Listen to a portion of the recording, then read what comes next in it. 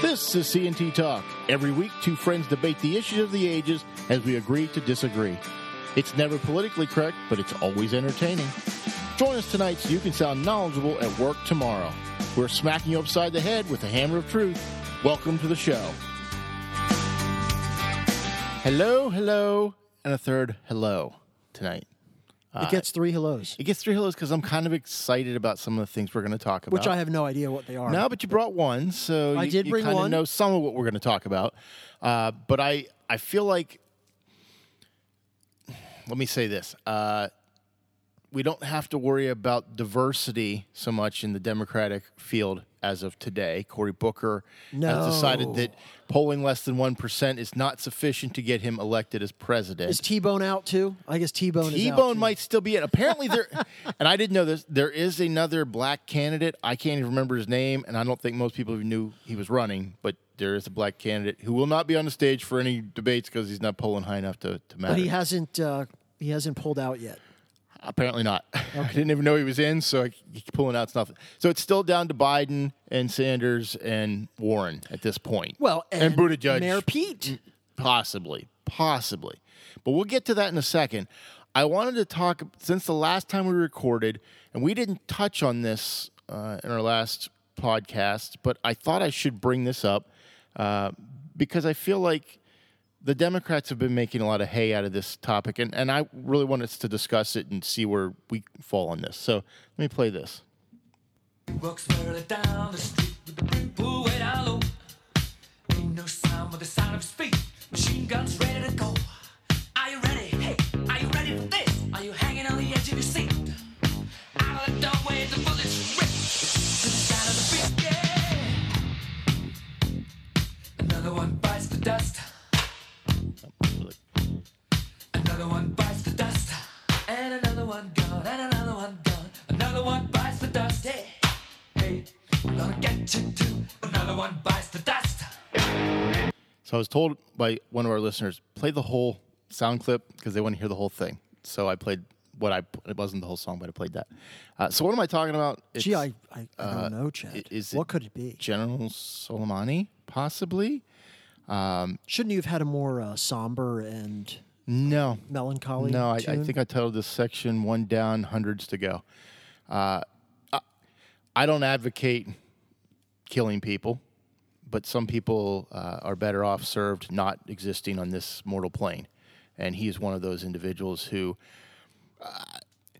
It's funny. I've heard all the Democrats talk and yammer on and on. He was a bad dude, but we shouldn't have killed him. He was a really bad dude, and he's got blood on his hands, American blood on his hands, but we shouldn't have killed him. Right. You know, Bush didn't. Obama was never, according to Susan Rice, Obama was never presented with any opportunities from the intelligence or military But actually, that's a arm. lie. It's Susan Rice. What do I expect? Of course. So we've known this guy existed. We knew where he was. For 20 years, he's been fomenting terror in the Middle East, trying to increase Iran's standing in the community. Trump took him out. And guess what? He's dead now. So, yes, he won't be killing anybody more. He won't be organizing any more people. Is there somebody to take his place? I guarantee there is. I guarantee somebody's going to take his place. What do you think about what Trump did to Soleimani? Well, I guess we'll talk about the repercussions afterwards. But there's different ways to think about this. So okay. We can think about it from a moral perspective. We can think about it from a legal perspective because the Democrats are raising all manner of preposterous justifications or objections, I should probably say, to why this was not allowed. And now they're pushing this bill through the House. The War Powers Resolution. The whole thing is absurd. Well, talk about that for a second. War Powers Resolution. Trying to limit the president's ability to conduct foreign policy, right. and action. It's patently unconstitutional on its face. Meaning, if it was ever challenged in court, the president's Article 2 powers clearly encompass what he did. Right. And in fact, it's the exact same thing that Barack Obama did. Mm-hmm. Presidents have the authority.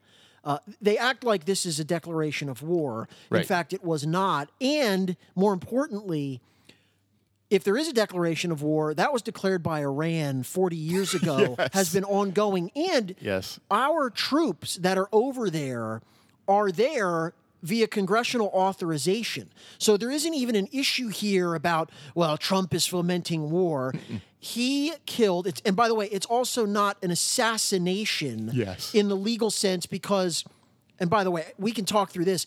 I've never really fully understood why it's, for instance, okay to send a bunch of drones over to get somebody, but you can't target and assassinate a foreign leader, right? We have this sort of distinction. But regardless of that issue, the president has the unilateral ability, acting on intelligence gathered by the CIA, acting on advice by his military advisors. If there is a terrorist, and make no mistake, that is exactly who this guy is. You know, you hear all this nonsense about he was a general in the... okay, first of all, Iran itself is a terrorist state.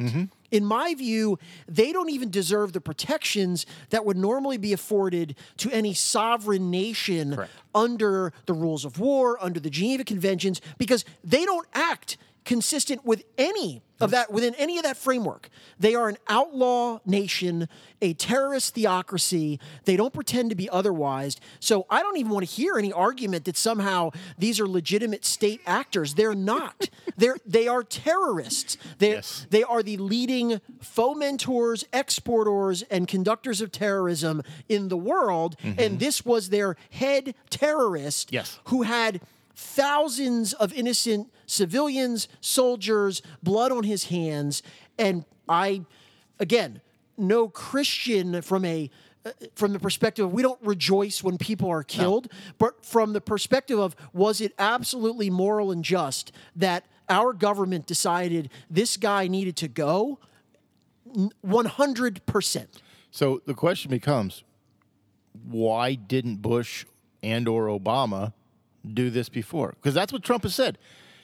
They could have done and didn't do it for reasons we don't know, and maybe there was a different political calculus at the time.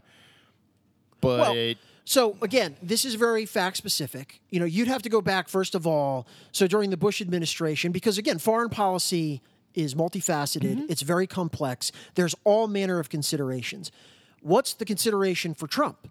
Well, number one, which the media has conveniently ignored, Iran has been continuously ramping up the provocations. Trump had said, you touch an American, and in this case, there's a dead American contractor, there are going to be consequences.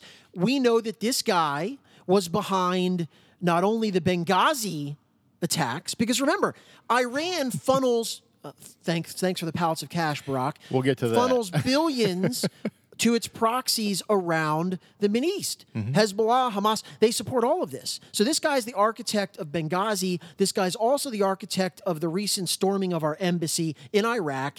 He was planning other attacks. And why do we know this? Because he's always planning other attacks. That's his job. That's all he's supposed to do, That's job number one. You had one job, kill Americans. So I don't know what Bush was confronted with. You know, you'd almost have to frame it as, okay, what's going on at the time? You don't just willy-nilly say, let's go kill this guy. Well, I think when Bush was president, 2001 to 2009, he'd already destabilized Afghanistan and Iraq. And I think, could that have destabilized Iran? Certainly. Do you want to be responsible for two powers in the Middle East? I think it's difficult to say that's a calculus you want to make. Is Iraq more stable now than it was in 2008? It's hard to say. Well, and consider as well, we have no clue. Nobody has any clue what actionable intelligence would have existed in terms of when can we strike at this guy. And I'm sure there would have been hesitancy, even for this administration, to try to target him while he's in Iran. Sure. He wasn't in Iran. No, he was flown arrogantly, because he apparently thought not touchable, yes, touchable, into another country for the sole purpose of continuing aggressive terrorist activities against us, and he made a major miscalculation. Now, you can answer your own question as it relates to the Obama administration. Why in the world? But he loves to drone everybody. He loves to drone people, so it's hard to believe he didn't want to drone him. Isn't it interesting that we never heard a squeal of dismay from any of these now, it's World War III, you need our authority, when, President Drone Strike And by the way, I wasn't criticizing Barack Obama for that. No. I don't have a problem with that. No. The people that now have a problem with Trump, however, have a lot of splaining to do because they didn't care either. No. Well, I think when Bush left office, I don't know that the drone technology was quite as advanced as it is today, or it was under Obama. I do know that Soleimani was not permitted by UN resolution to leave the country of Iran, and yet he did on a repeated basis. So the UN, again, shows that it's a laughable organization with no teeth absolutely. whatsoever. If you didn't know that already, which you should if you listen to the show for 5 seconds, the UN is worthless. Don't look at it. Nikki Haley beat on them in 2017 when they were allowing this guy to go around. I believe this man would have killed more citizens, innocent or otherwise. He would kill more citizens, including Americans. Including his own. Including his own and Americans. I don't believe for 1 second, if you have an opportunity to take out a target, they took out Saddam, they took out Osama bin Laden. Why? They were both hiding. This guy was blatantly rubbing in your face, here I am. Now, Osama bin Laden was responsible for more deaths, and so was Saddam, probably. But that doesn't mean you don't take him out. But I would make the argument, and this is something that actually General Petraeus said, this guy, in terms of his geopolitical significance, in terms of his reach, given the fact that Osama bin Laden, yes, is presiding over this disparate terror network from a cave or wherever he was, okay?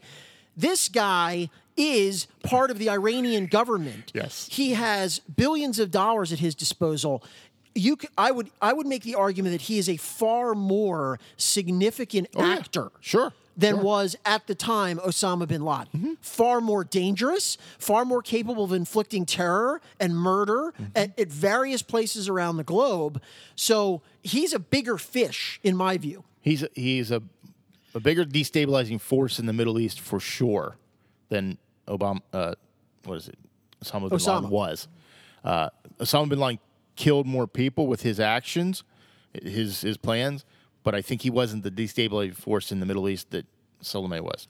So to me, it was well worth the effort. And again, I question why Obama didn't do it. And I don't question it because he would never have done anything to undermine his precious deal with the mullahs. So let me hit that because I think that's something we want to talk about as well.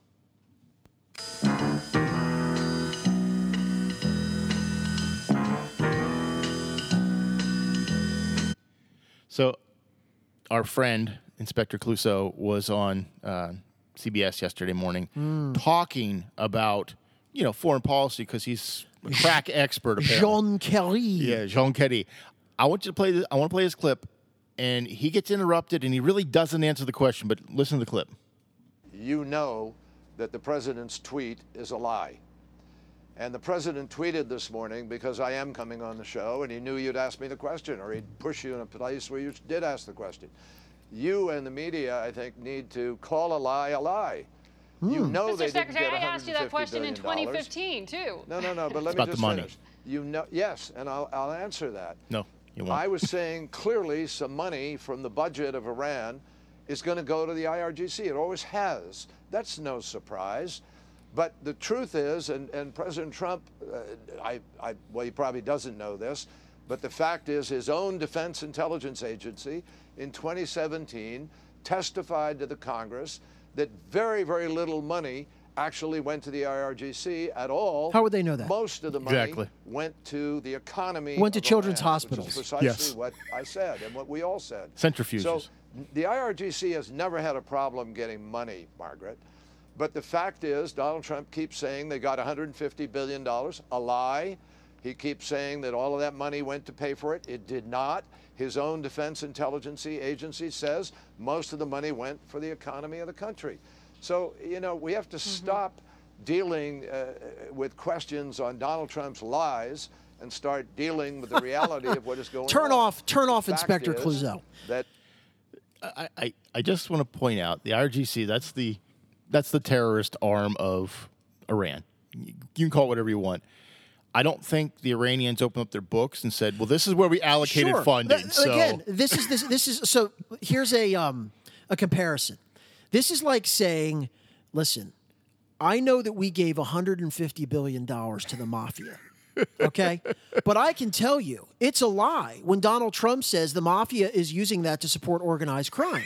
We know for a fact that the mafia has allocated a large percentage of that towards pasta, another significant percentage towards waste management, legitimate waste management activities, and maybe some other things towards hiring accountants for their above-the-board businesses. Sure. So it is a lie, and we need to call it a lie when you say that you're funding the mob. This is asinine. The other question he should have been asked is when he says, well, Iran has no problem getting money. Oh, that's fine. Why should we be the ones that are assisting them to get more? Yeah, that was my point. Why are we... You can say only a small portion of it. If any portion of it might go to this, why would you give it to them? It's to fund their economy. I'm sorry. That's not our job to fund their economy when they're going to sponsor terrorism throughout. And he brings up the intelligence community, saying even Trump's intelligence community said that it was going to the economy. You mean the same intelligence community that said that Donald Trump colluded with Russia, right, and also the Ukraine? And I don't trust the intelligence community. I'm sorry, John Kerry. I don't trust them because I don't believe they have our best interests at heart right now. They don't seem to be acting that way, so I'm not trusting that. Right, they and can tell you this. This is the same cartoonish man who was also. I can assure you that the International Atomic Energy Agency has confirmed that Iran, oh, but wait a minute, they won't actually disclose the military sites and allow you to inspect those? Well, don't worry. No, but they let us come in the country. They pinky swore that they're not doing any of these things, and while they're chanting death to America, death to the great Satan. Yeah. No, he's a buffoon. It isn't a lie because what he understands, and it's incredibly... as it should be damaging to the Obama administration's legacy, is that they funneled $150 billion to the world's chief sponsor of terrorism for no apparent reason other than they wanted to grease the skids on their non-treaty, their capitulation, their curling into the fetal position, which, by the way, we knew immediately they were already violating. Well, he did say earlier in that interview that... they wanted to get the nuclear part done first, and then they would deal with the terrorist side of things. Right. I don't know when they thought that was going to happen. When Hillary won, From a position of strength, with sanctions already imposed, with them crawling to the table, what we would really like to do is not require them to make significant concessions. Let's hand them billions in cash and ask them nicely what else they would like us to hand over to them. Well, you did see this week that Iran said they were formally withdrawing from the treaty that they've been not following since the start of the treaty. That's right. Because of the United States. They're no longer... Well, it's Trump's fault now. Yes, it's Trump's fault. They were in full compliance based on the inspections that we cannot conduct of their secret military sites that have never been checked. I was shocked to say that... I'm surprised they even said anything. Why even bother? I mean, they just want more money, apparently. If you give us more money, we'll go back to acting like we're going to follow this treaty, which we were never going to follow anyway, but we'll act like we were. Here's another interesting line of argument you hear from a lot of these savants, including people like Ben Rhodes, who the architect of this brilliant capitulation to Iran, which is, well, you do this, and it's destabilizing. It triggers a response. Now, my reaction to that is to say, well, yes, for every action, there is a potentially equal and opposite reaction, but what exactly is Iran going to do now that they haven't already been doing with impunity for the last 4 decades? I don't know. I can't tell you. Because they have been unstinting in their ongoing efforts to commit acts of terror and murder and genocide all over the globe consistently. So this is going to, it's going to be worse? I don't know. What are you talking about? Well, I think the destabilization, is going to happen when the Mossad gets actual intelligence, not our idiots over there. And they say, hey, they're close. We're going to bomb them now. Right now, we're going to bomb them into the Stone Age. Right now. We're going to go, The other thing here is, again, this is reflective of the chasm philosophically between... And some people say, well, Trump doesn't have he has no actual foreign policy. It's all just a bunch of, knee-jerk reactions. Okay, fine. I mean, that's what I've heard. You can keep saying that, but let's actually examine what happened. Was there, by the way, Chad, was there a draft? Was there World War III? No. Did Obama blow up the Earth with the Illudium Pu-34 space modulator? No, but Trump, you mean? Exactly. I mean, Iran. The Selective Service website crashed the day after this happened because all the beatnik college students are going, oh no, I might get drafted. The draft has been out since 1973. If you actually got an education, you might actually know that. Men have to register from 18 to 34 for the Selective Service. That doesn't mean you're drafted because there is no draft. It has to be passed by Congress, which at our pace would never happen. I don't understand why they're so scared to death. I want to bring up after the Iranian response. Did you find the obituaries, by the way? Of the competing New York Times obituaries for Soleimani and Sam Weich. Oh, no. Okay, so go ahead. Let me just mention this, and you can find this online. But this is such a perfect representation of the degradation, just the actual malignancy of our media. So in the aftermath of Soleimani's death, untimely passing, which, of course, the New York Times was none too happy about. Again, part of Donald Trump's genius, getting the Democrats and the mainstream media to take the side of Iran, right? Who's worse? Oh, Bad Orange Man, far worse. But it is such a case study in this ongoing psychosis where the New York Times publishes an obituary for Soleimani. In the first paragraph of that obituary, of course, they use the most anodyne, euphemistic language. They don't call him a terrorist at all. No. It's sort of like, just like they called Baghdadi an austere religious leader. Mm-hmm. It was a similar kind of thing, right? So it's this, a general in the honorable Iranian Quds forces or whatever, right? 6 hours later, they post an obituary of Sam Weich. Now, for those of you who don't follow football, he was a fairly well-known coached the Bengals for a long time. Took the Bengals to the... Right. The last time the Bengals won a playoff game, he was their coach. And so after having this Soviet-style scrubbed obituary of one of the world's foremost terrorists, which they don't mention at all, the lead sentence, okay, this is a football coach, says...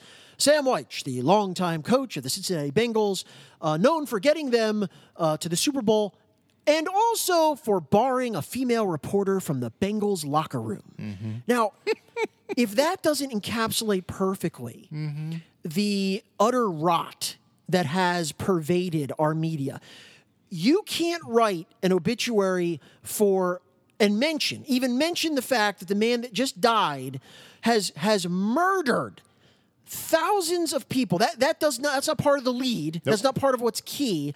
And meanwhile, a football coach, you find it necessary, a guy who by all accounts, upstanding member of the community, Sam Weich's never done anything to anybody, but you've got to include in literally the first sentence of his obituary the fact that he once barred a female reporter from coming into a men's locker room. Yeah, in the early 90s. This is the way that these people view the world. Yes. Sam Weich actually gets a more negative obituary than Soleimani. Yes. So there you go. So the Iranians said, we'll fight back, and everybody on the Democratic side is going, oh, no, it's World War III. They're going to launch something. So they launched some missiles at a corner of the base that the U.S. and Iraqi forces are staying on. Basically, they warned ahead of time that they were going to do this, so nobody was actually hurt, but they could save face.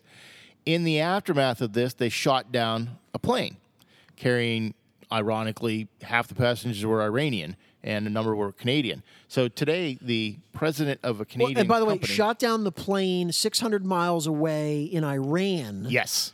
They thought it was a missile. They claimed. And now the media has said, well, this is the inevitable crossfire. Yes, this is it. So the CEO of Maple Leaf Foods, could you be more Canadian? Maple Leaf Foods. Michael McCain, 2 people were killed on the plane. One of his executives' wives and child were killed, and now he's very angry, which I understand. Yeah. He blames Trump. Of course he does. For the plane being shut down because he instigated. I said, so wait a minute, let me get this straight. So the Iranians, who are terrorists as a country and foment terrorism throughout the world, shot down a plane in their country, and you're mad at Trump. Of course. Because why? Because he's the bad orange man. Everything bad in the world is because of Trump. That's correct. That's that again. Psychosis. Yet another example of this. It's a level of derangement where the people they simply cannot make moral distinctions. And in fact, it's not even that they can't make them. They make moral distinctions that are upside down and perverse. There are many things to criticize Donald Trump about. We say this incessantly. But if you're in a place where you're literally blaming Donald Trump for a terror state shooting down a plane of innocent people because Donald Trump had the temerity within his authority to have our armed forces kill one of the leading terrorists in the world, then you need to reevaluate your perspective on the world. Yes. This needs to stop. We can't let terrorism, we can't let bad people just continue to act bad and say, well, we don't want to touch them because that will be bad for us. And, there's a calculus. As you said earlier, I was saying this is a philosophical divide. The Obama administration believed that the way that you counter terrorism is through supplication and some flattery and nuanced diplomacy. Yeah. And what they never seem to grasp, it's sort of the strong horse, weak horse argument, right? This idea that, well, they like us. Well, sure, I'm sure all of the leaders to whom you've genuflected and decided that we're not, and we have mauve lines that we're not going to cross, right? They love it. I'm sure they're thrilled that Ben Rhodes and you and Hillary Clinton are in charge of our foreign policy. Deterrence requires a show of strength. Okay? That doesn't mean cowboyism, right? That doesn't mean unhinged, firing missiles around the globe, starting wars. And interestingly, all of the things that they continue to say about Trump that he's going to do, he never actually has the courtesy of doing them, right? He never does what they say he's going to do. Right. What does Iran... I think it's very telling that in response to this, which Iran would have known would never have occurred under the prior administration, which is one of the reasons that I think Soleimani was prancing around, understanding that he was... I'm good. He's good. Nobody's going to hit him. This is a new administration. And one of the things that they made clear is, you kill an American, there are going to be major consequences. Those guys actually understand that. They understand the application of force. They understand, when the country that has vastly more power than we do decides to use it, even in an incremental way, that's bad for us. And we don't really have very many good options other than a bunch of screeching about the great Satan. Do you notice what also is very, very telling, which the media won't report at all? Have you been watching these protests? Yes.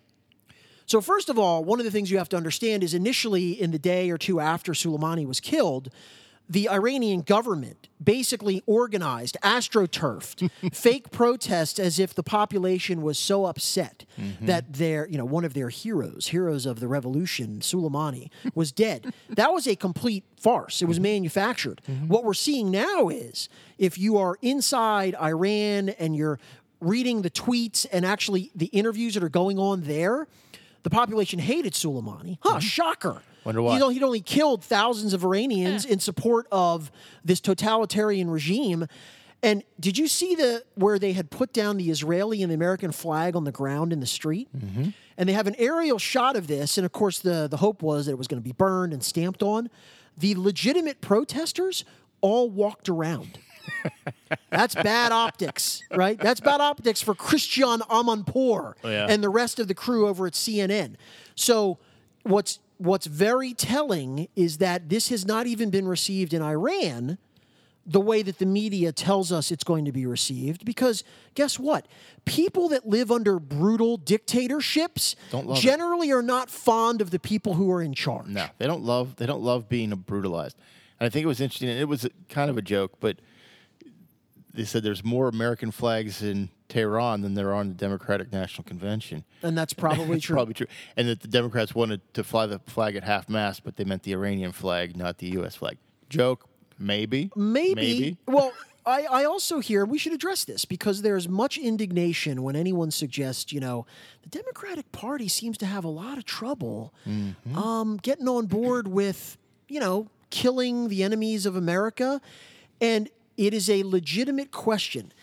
No, the critique is not all Democrats don't like America, but I think it is legitimate to ask, why is it so hard for your leadership on what is a very clear moral issue to say unequivocally, for instance, to call things what they are? Yeah. Why is it so difficult? It's very easy to demonize Chick-fil-A, and it's very easy to spew about the alt-right, and that's fine. But when it comes time to say, do you denounce Islamic terrorism? I'll get back to you on that. And is it an unequivocal good in moral terms that one of the leading mass murderers in the world has now been eliminated and can no longer murder innocent people and American soldiers?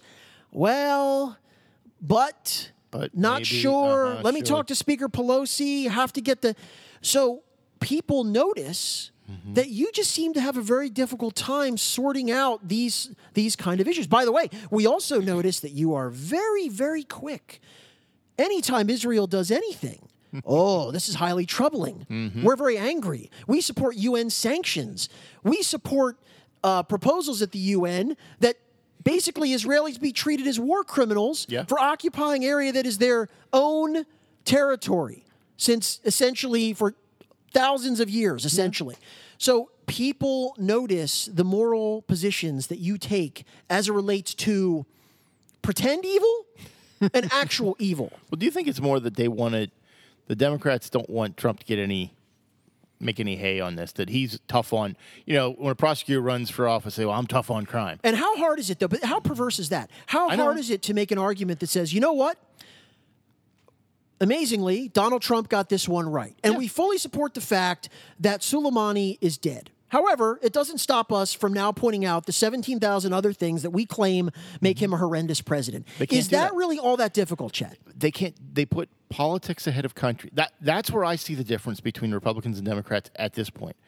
The Democrats running for president are putting politics ahead of country whenever that's feasible for them to do so. They're not. They're telling us this impeachment is for us.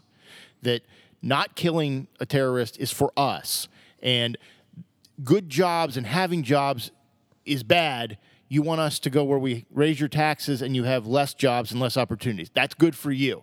I mean, the words don't match up with their actions, and I'm really kind of confused why anybody believes what they say is true. But you know what I think is ironic when you say they're putting politics above country, and I agree with that.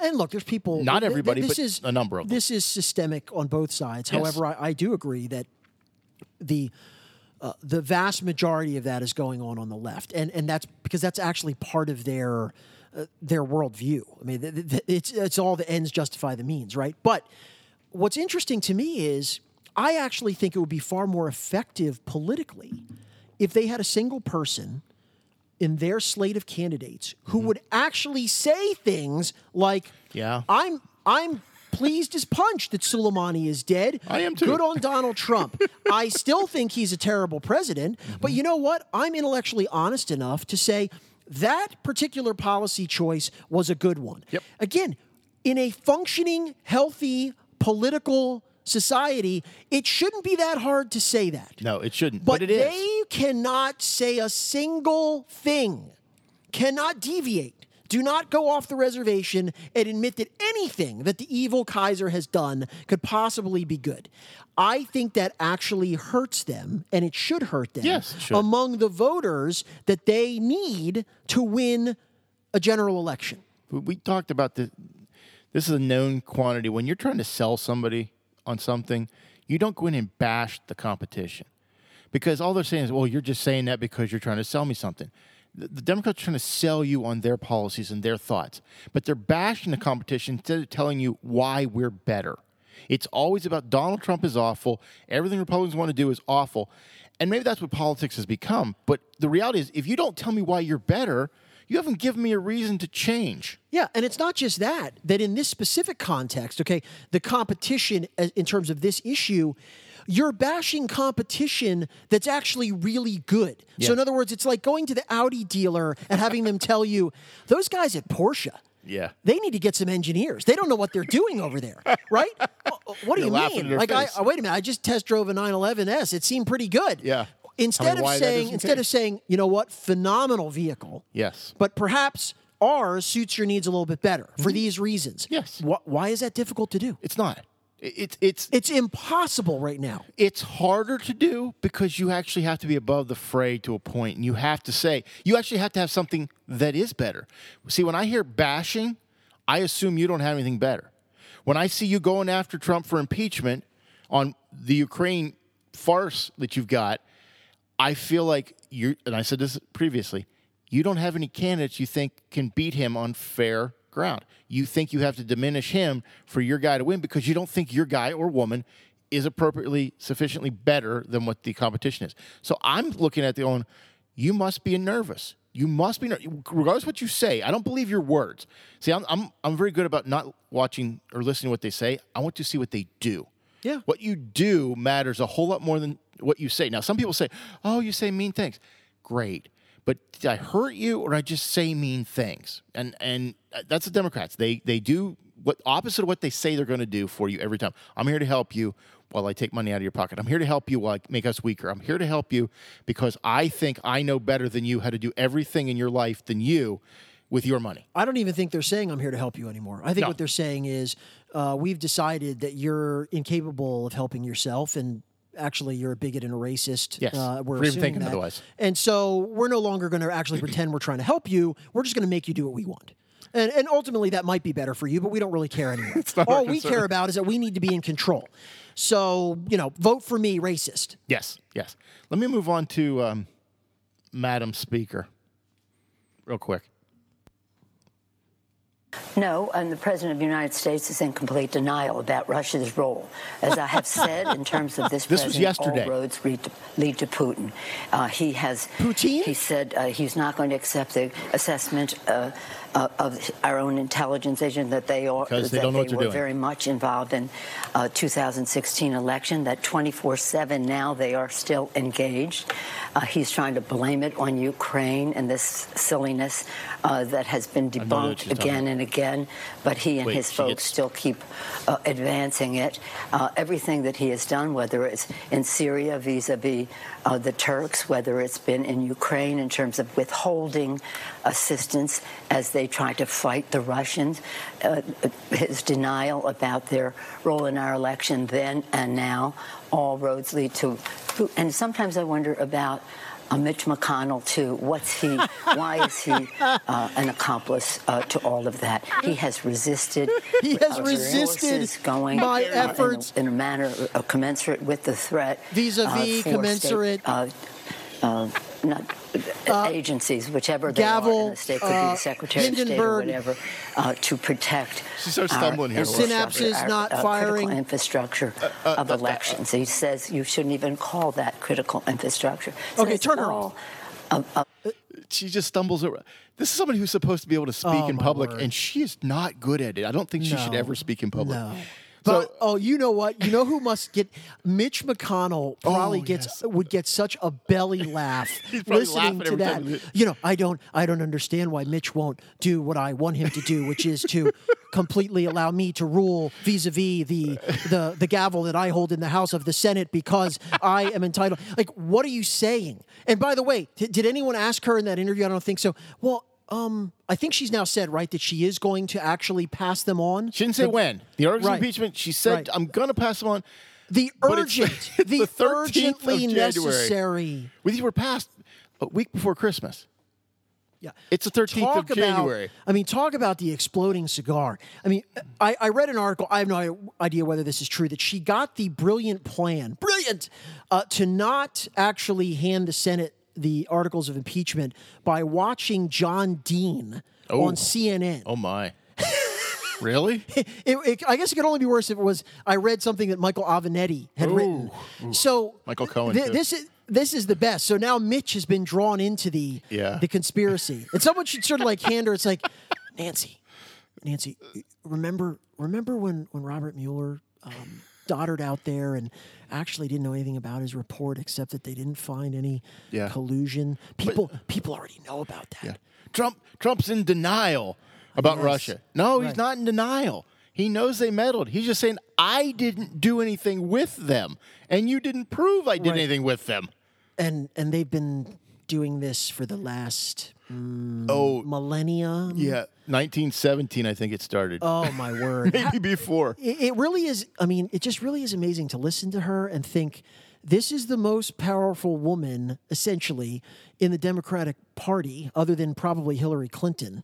And what is she saying? She's incoherent.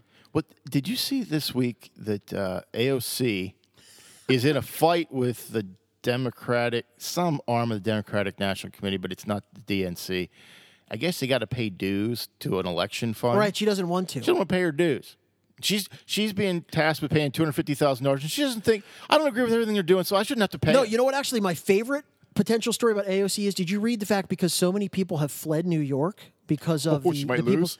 Not that she might lose, is that her seat may be redistricted out of existence. Nice. Because they're going to lose. That would be nice. They're going to lose members of the House. Well, she'll have to move. Well, that's true. Well, they'll just start She'll have running to her for bartend in a president. new place. She's not 35, can't be president, people. Well, that's unfair.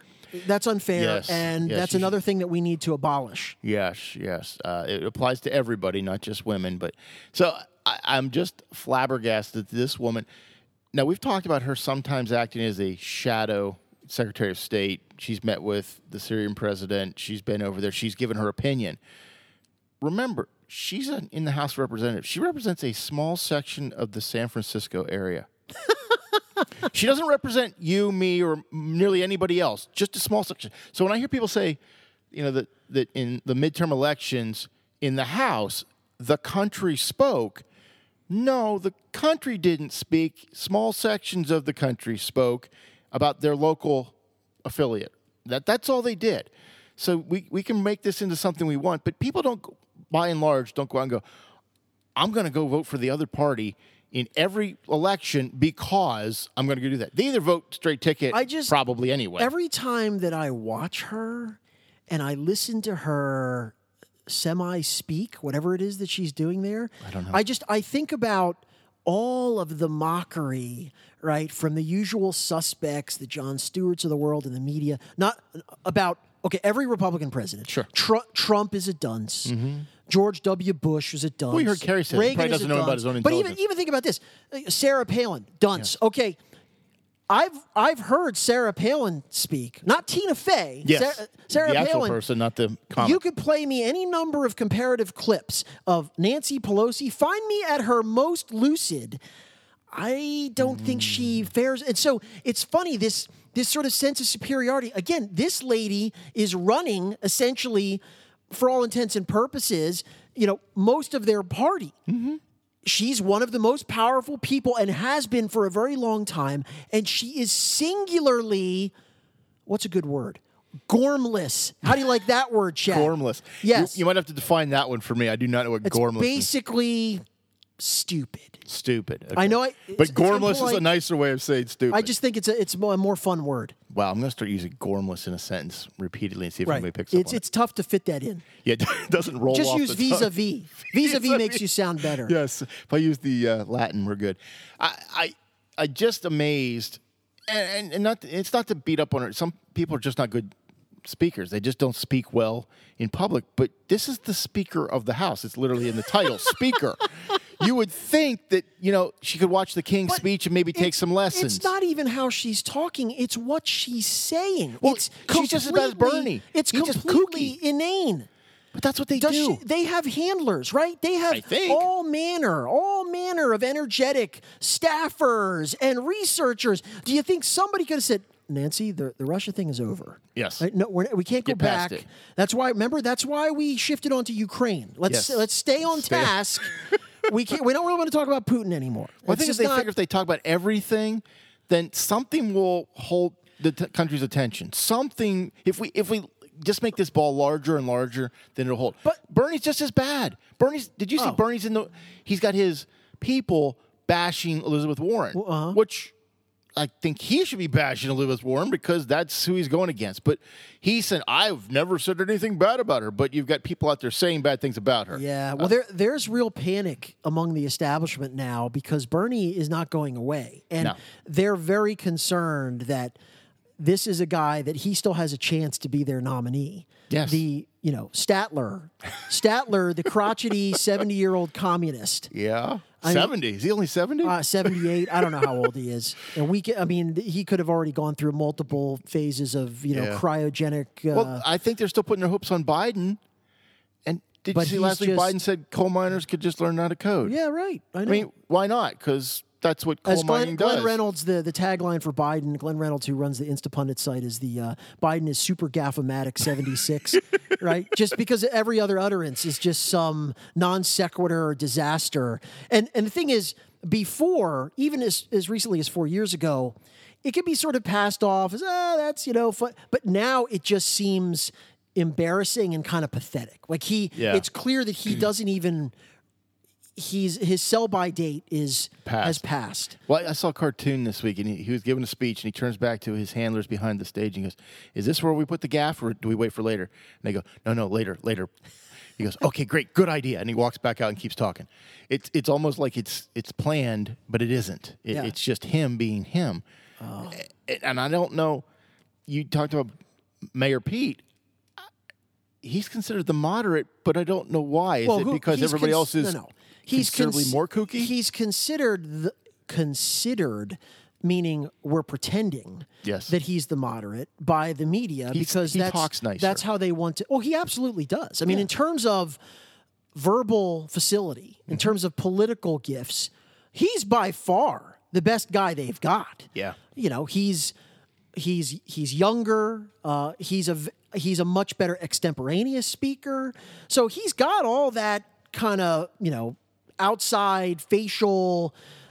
He seems like he's he just appears moderate, even if you don't pay attention to his policies or his words. But I don't know how much traction he can get. And you've talked about this before. The big problem that he has is that any Democratic candidate who's going to win a national election has to turn out the African American vote, and they want nothing to do with him. No. So you're almost committing. Do you think they want nothing to do with him before the shooting in South Bend or before? He just doesn't. He doesn't move the needle, and I mean, there's some uncomfortable reasons, sort of culturally, sociologically, why that is. I mean, one of the inherent tensions within the big tent of progressivism is that, by and large, the African American community still rejects homosexuality. Yeah. That's a fact. And so you've got a guy. And it's not homophobia, right? Because no one would ever accuse the African American. I mean, that's the problem for them. Is where do you go with that? Yeah. You can accuse all the evil white people of that who believe in traditional marriage, but they can't change that. And so, what do you do when your most winsome candidate, who's fairly eloquent and presents well, but he's openly gay, and the African American community ain't down with that in terms of their voting profile? Yeah, that's right. a problem. That's going to make it difficult. Is he a vice presidential candidate? I think so. I think that would be smart to do that. But then for who? Who are you going to? Who's he going to be tethered to? You're going to make him the attack dog for Bernie? No, I don't see that. Bernie will do his own attacking. Yeah, I don't know. They've got some problems. Can we touch on, because a listener, Go ahead. A listener had mentioned to me in the parking lot of our church of an issue that he wanted us to discuss, and it's about the FISA court, which we've talked about a lot. But it's a very specific issue, and I'm glad he mentioned it because I hadn't really focused on it because the whole thing is a farce. But if you remember, after the Horowitz report dropped, and we went through that in great detail about the media has buried it. Yes. Literally buried it. Haven't heard about it since. No. The incredible abuses. Literally altering emails, hiding evidence, just atrocious, criminal behavior. And so the chief judge at the time, I think her name is Collier, issued this completely toothless, I am scandalized and outraged to discover that the FBI is engaged in this sort of behavior, and I want a report. I want a book report. I want it written in cursive. I want it by January 11th of all of the things that they're going to do to repent and fix this, right? So a guy, now there's a new chief judge. I forget what his name is, but he has now appointed the person who is tasked with righting the ship, with undoing the wrongs. And the gentleman's name is David Chris with a K. Well, Is that Peter's older brother? Yeah. Take a guess, Chad, at Mr. Chris's bio. What do you suspect in terms of his background to be suited for this important role of reinstituting standards and integrity at the FBI? I have one of two guesses. He's either Hunter Biden's wingman or he's James Comey's son's scout leader. You might as well. That's basically correct. So this guy is a member of the Obama DOJ who has been repeatedly on the record in the run-up to the Mueller reveal, and then even in the aftermath of the IG report, absolutely defending all of the FBI's actions. He's a frequent guest on MSNBC. He made the claim, in particular, when the Nunes memo dropped. Remember the Nunes memo, yes. which has been entirely vindicated when Devin Nunes said the FISA process was shambolic, and the FBI did not verify things, relied exclusively. But Adam Schiff said that was a lie. Right, he did. He did. Pinocchio said that was a lie. And so Nunes has been vindicated, and this Chris gentleman was out there on the public airwaves in writing saying Nunes is a disgrace. Nunes should be removed from his position. Interesting. Everything that Nunes said was a lie. So this guy is a lock, stock, and barrel defender of everything that he also, when the Horowitz report dropped, his main takeaway was the FBI has been vindicated. He and Comey. Yes, he and Comey.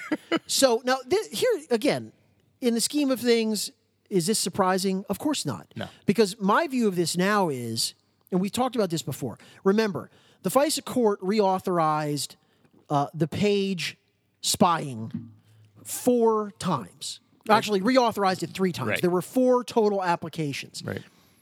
Comey signed off on 3 of them.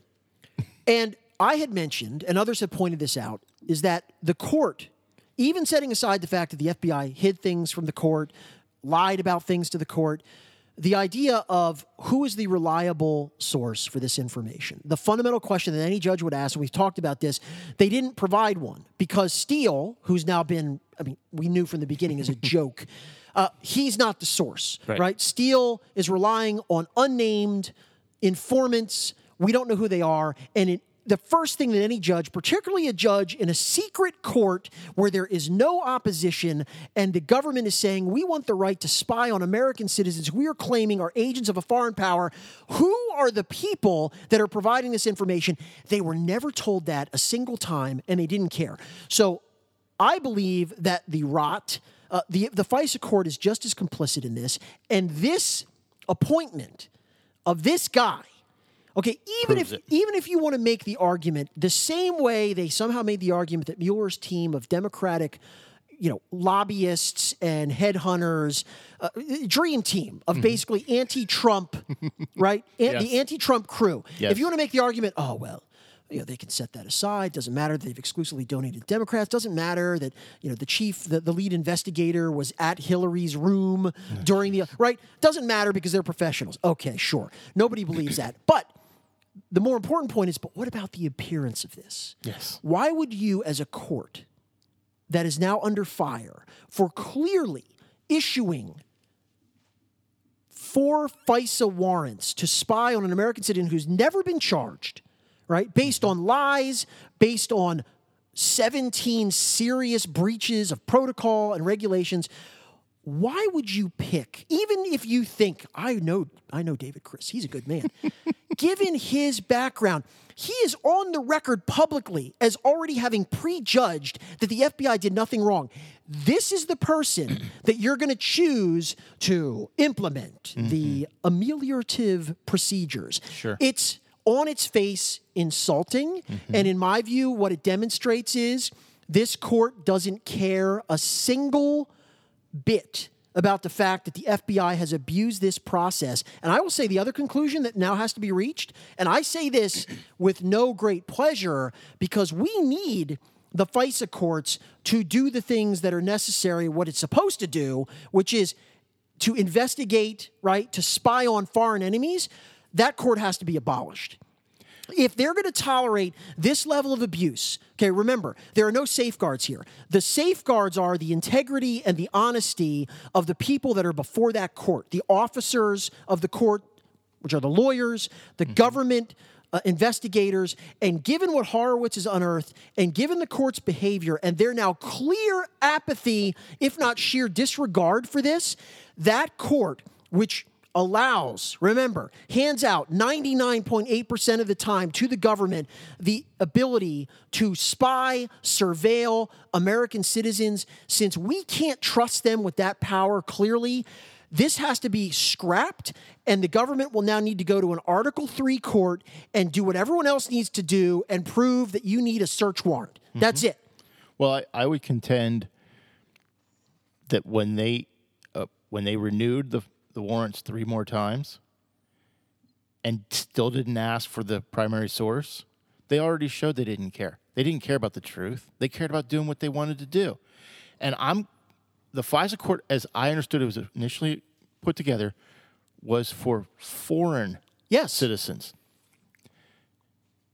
How can it be constitutional to survey or surveil American citizens on U.S. soil without proving search warrant capabilities of Article 3?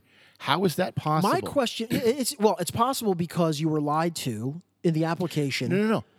From the beginning of time, if you want to surveil an American citizen in the United States, you need to have a search warrant. Well, no. You need to go before a judge. But that's the point, because the biggest lie, the biggest lie was that he's an agent of a foreign power. He's an American citizen who's a spy. Well, but that's why we can't permit this. Here's the other question. I can tell you right now, okay, I'm in front of federal judges all the time, in just, these are not, in far less momentous occasions, right? Sure.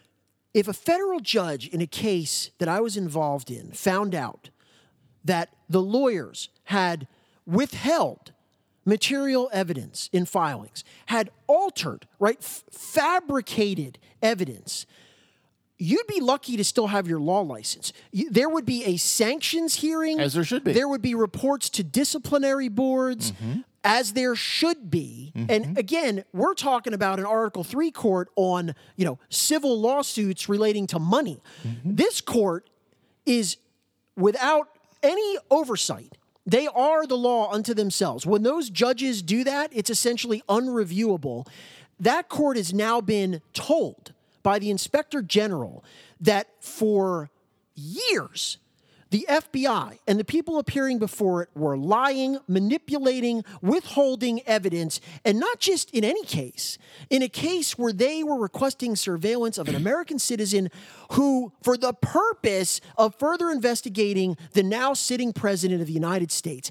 And if that doesn't rouse you off your arse it should. To have heads rolling. Yes. I want every person who ever signed a single document in this courtroom on Monday morning for a contempt hearing. Yep. Then the message you're sending is, we're complicit, we don't care, and we want this whitewashed. And that's exactly what this is. So how is this, and I know the rules probably are not the same, but if you obtain a warrant in any other case in the United States and it's found that you did it incorrectly or you lied. It's a crime. It's a crime, but you can't use anything you got.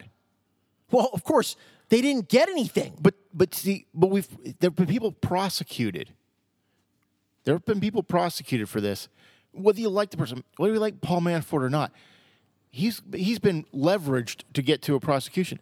How can you use information you obtained, whether it's a Mueller report or the impeachment, anything, if you're using it when you lie? It's like it's not okay for the prosecution to lie just to get to the end result. You're correct, but this also gets to the currently unresolved issue that Durham spoke up on, which is their slender thread that they're hanging on to that the media emphasizes. The only thing in the report was that Horowitz basically said there was enough there for a proper predicate for the whole thing. Now remember, the incredibly low bar there, which is essentially, well, there's somebody that said something, but Durham took the unprecedented step for a guy that is completely run silent, run deep, to make that public statement, which was, we don't agree even with that conclusion, and we're still investigating. So to your point, if the entire, and I believe this is absolutely true, the entire investigation was not properly predicated. There was nothing.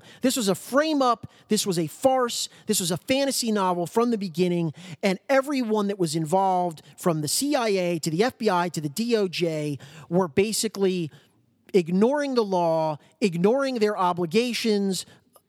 Essentially, we got to get this guy, and we're going to do whatever it takes. So how does this? And I know this thing can ruin people's lives, but what precedent are you setting when? What's the next time the Democrats say, "I don't want this person to be president. I'm going to make it up," because there seem to be no consequences for anyone. And I think the only consequences be on the Trump's people, nothing on the people who actually perpetrated this crime. To this day, Comey skates. McCabe's maybe going to get charged, maybe, but Brennan. All these people should be Clapper. These people need to be held accountable. And I don't care what the Hillary Clinton report came back and there wasn't anything there, because you destroyed all the evidence. Yeah. I want to point that out. People going, see, there's nothing there. There was nothing there. Vanity Fair went way out. Nothing there. You destroyed anything of value that could have been convicting of you. So I'm sure there was nothing there because there's nothing left. Well, I think it was Rod Dreher who wrote recently. He has a blog. He's a very interesting guy. We've talked about him, the Benedict Option, very good writer.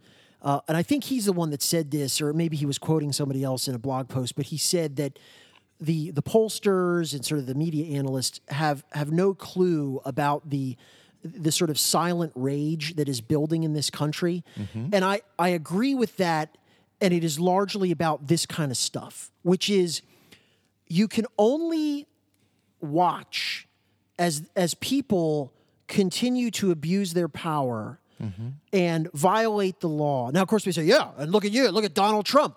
But here's the thing. We have the ability, first of all, Donald Trump has not been charged with committing a crime. No.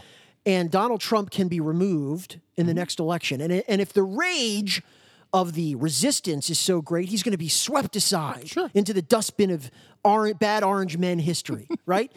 But the bigger problem is when you have these sorts of people that are ensconced at the top of our government, at the highest levels of the most powerful agencies in the world, who we now know.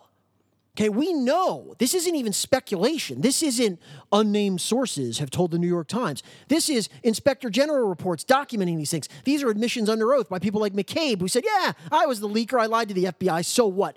And there's only so long that a population is going to watch this go on as the more equal pigs evade consequences for this. Mm-hmm. It cannot, the center cannot hold, basically. No. So I don't know how this gets expressed, but that's the idea that, yes, people are very, very angry. And then, to add insult to injury, you have the media lying to you, lying to your face. We think you're stupid, right? Trust us. Nancy Pelosi, I think you're stupid. I still want to talk about Putin. Yes. Right? I think that you're so dumb you didn't actually pay attention to what Mueller said. There's nothing there. It all goes back to Putin, you dumb lemming. Yeah. Right? This is the approach. Not Don Lemon. Yes, that's right. Well, it actually goes back to Don Lemon as well. I do think that there is an undercurrent of that going on right now, is that people who are paying attention to this are outraged that there has been not a single consequence. Now, maybe Durham is the guy that can do this. Maybe. Given the track... Chris isn't. This has nothing to do with him, but just given how this has unfolded so far, the sort of the swamp protects its own, I have my doubts. But he's kind of the last chance here for some justice, some level of, you don't get to do that. Because if Chad or Tony had done these things, we don't see our family anymore. No. If Michael Flynn, who's on the wrong team, doesn't even come close to doing these things, he's bankrupted and forced into a guilty plea, right? And we have midnight raids on people that maybe they're slimy actors or whatever. All of these abuses, and it just goes on with impunity because all of these people have gotten to the place. James Comey's a perfect example. They understand. Hillary Clinton, I can do whatever I want. And nothing's going to happen to me. And that's sad. It's more than sad. It's enraging. Well, it's enraging, but it's sad that we've come to a point where this is possible, where if you're on one side, you're guilty just by association. If you're on the other side, you could do whatever you want, and it doesn't matter. It matters not, as long as you're trying to get after the bad guy. Isn't this how Catherine Kane fell from power? Good point. She skirted the rules because she thought it was, this is a former Attorney General of Pennsylvania, skirted the rules because she thought, well, I'm just trying to do the right thing. But you can't do that. That makes you a criminal by doing the wrong thing. And she didn't get jail time, did she? I don't think so. She got probation. Yeah. She had to resign from office, and it's just things like this. They do enrage me because I don't feel like we're on equal playing ground. We're treated as though you don't matter. You're a basket of deplorables, and it doesn't matter what you think because we don't care what you think. You should only matter what we think, and we're right even when we're wrong. We're right because we thought it. And that perfect. infuriates Just me. small example.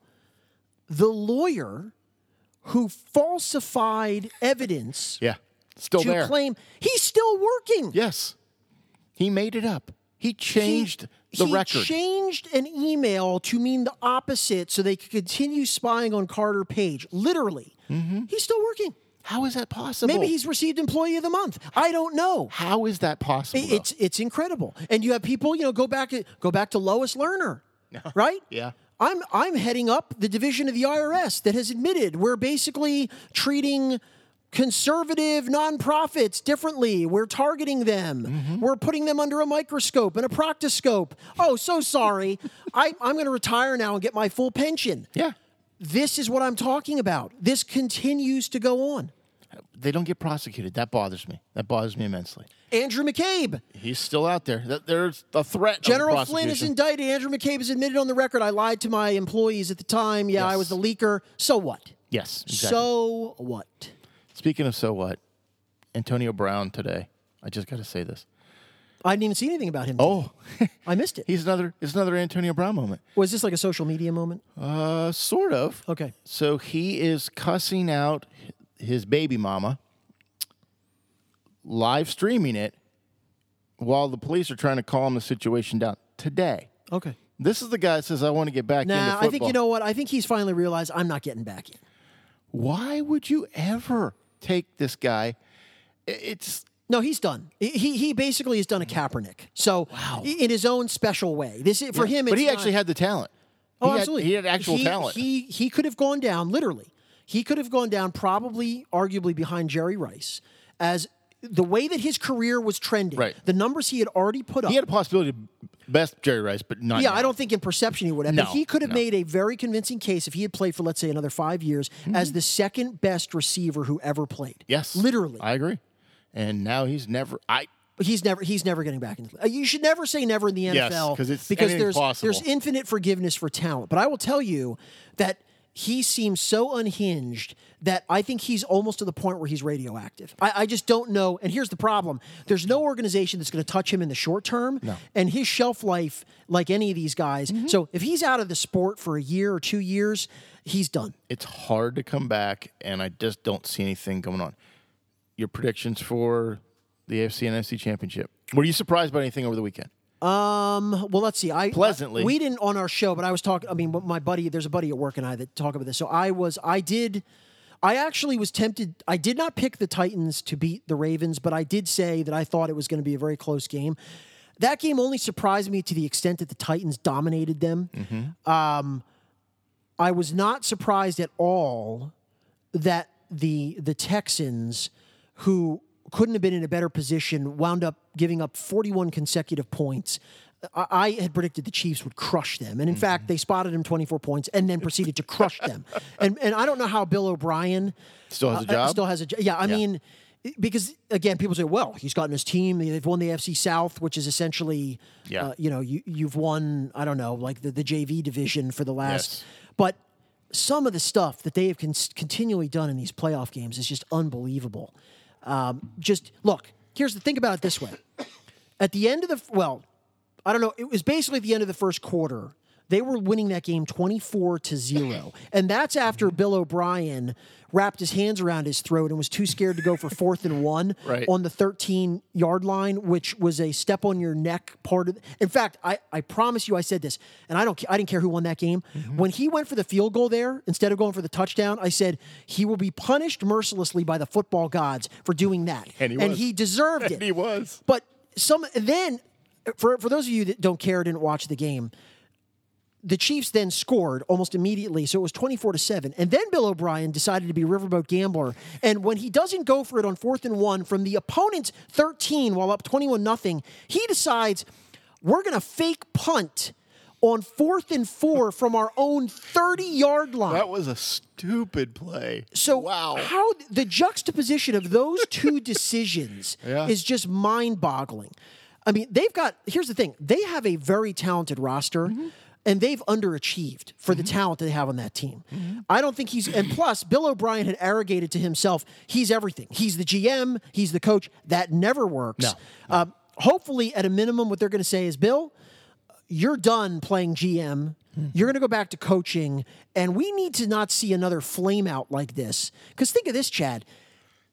All their team, the Chiefs do not have a championship defense. No. They're better than they were last year. They're better. That doesn't take much. But they, of course, have an insanely flammable, possibly most potent offense in history. But here's the thing.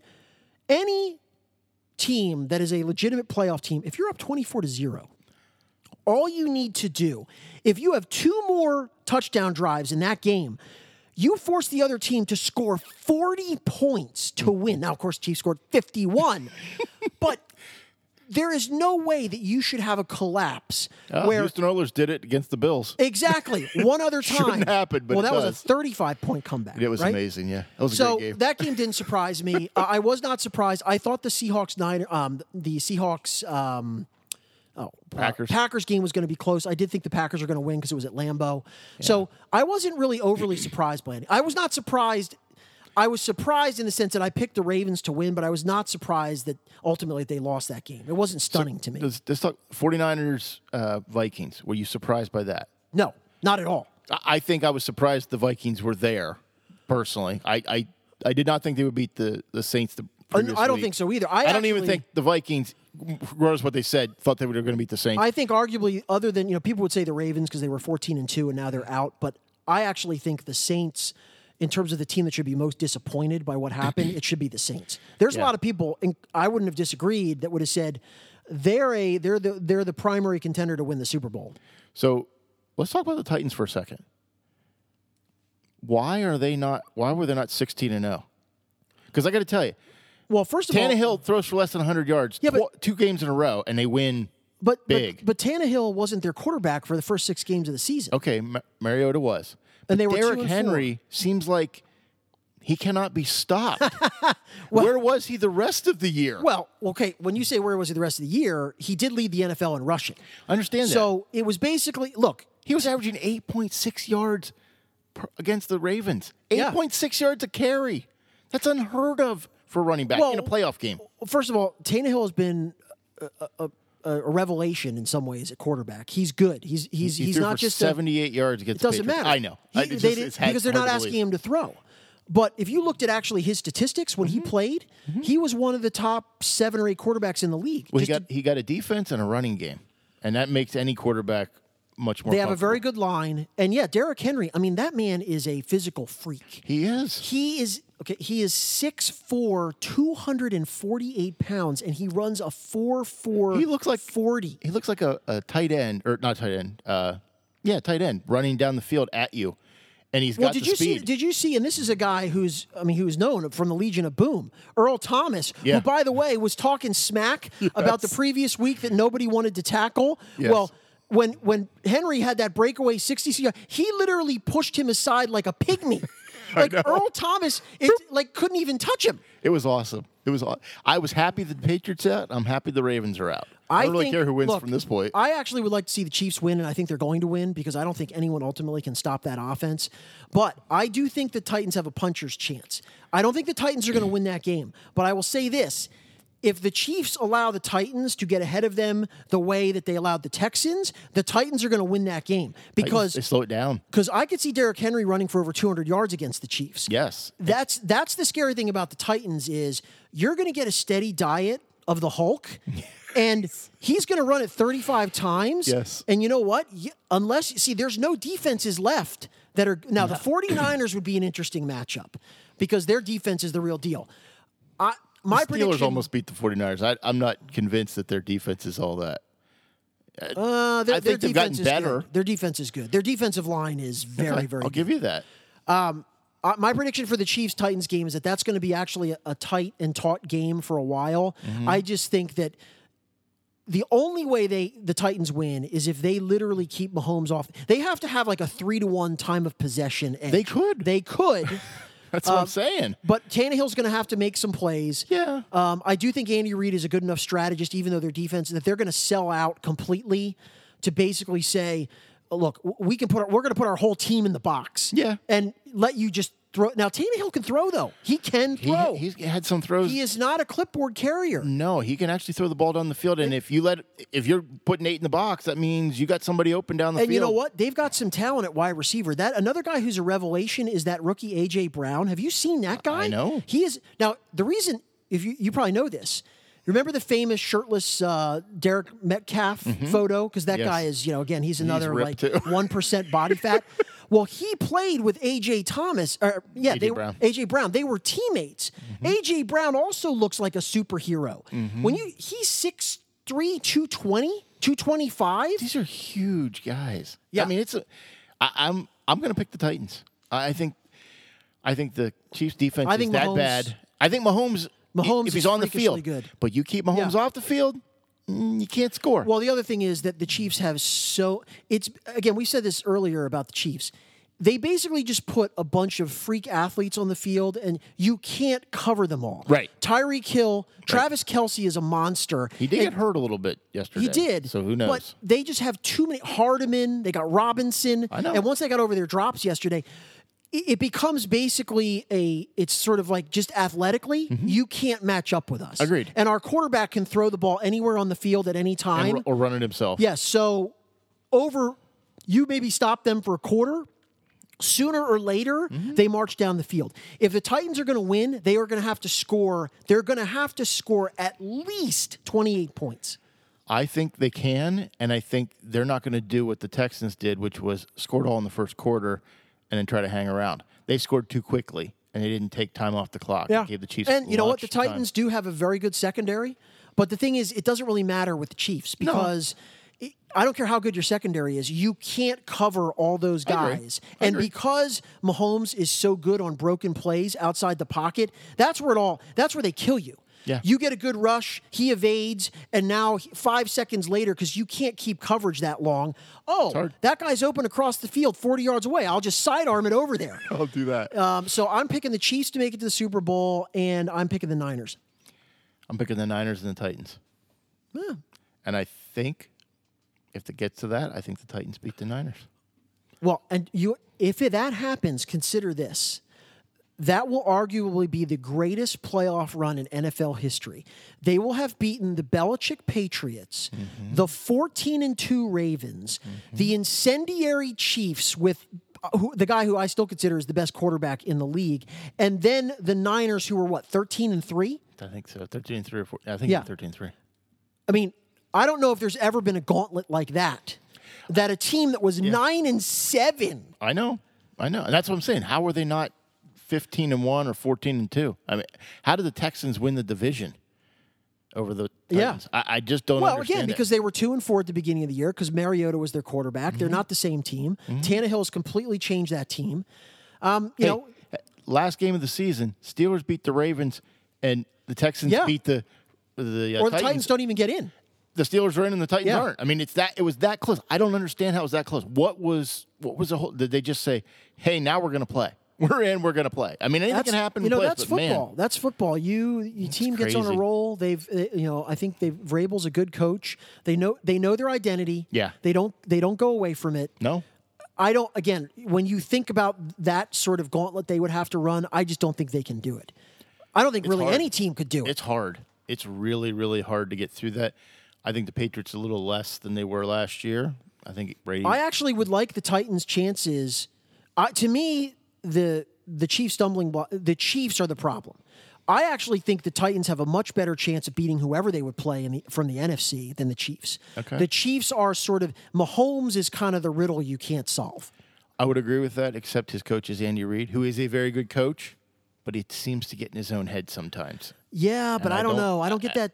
I don't know. There's also an interesting article. Could have beat the Patriots last year. They had every right to beat the Patriots. But it wasn't like Andy Reid blew the game or anything. No, just the coaching decisions. I don't know. Yeah, look, Andy Reid's a very, very good coach. And in fact, there's an interesting article in The Ringer, which is Bill Simmons' website, where the premise is, Andy Reid has this reputation of clock management, and it's kind of a deep dive into that's probably not exactly correct. That this is a smart guy.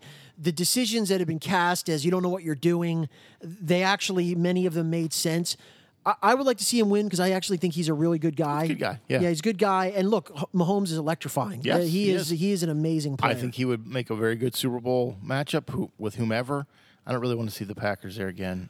I'm tired of Aaron Rodgers. I don't Rodgers. think the Packers are good enough to beat the Niners. Now, I don't think we're going to see a repeat of the.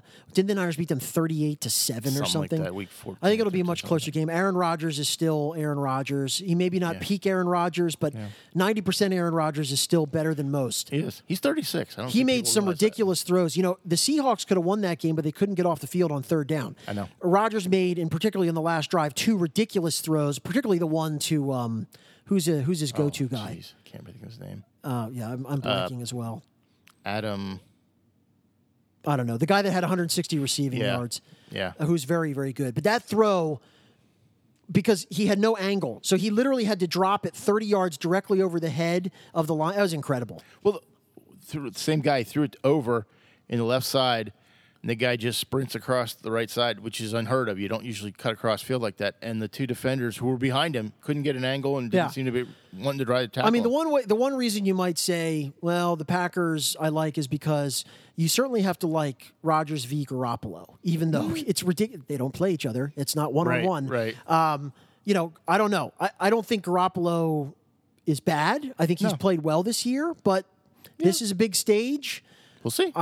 I'd rather have Aaron Rodgers under center, but I think overall the 49ers are just a better team. It's a home game. We'll see what happens. All right. Thank you for joining us. Anything else you want to add? That Tony? is it. All right. Thank you for joining us. I'm Chad. I'm Tony. Good night.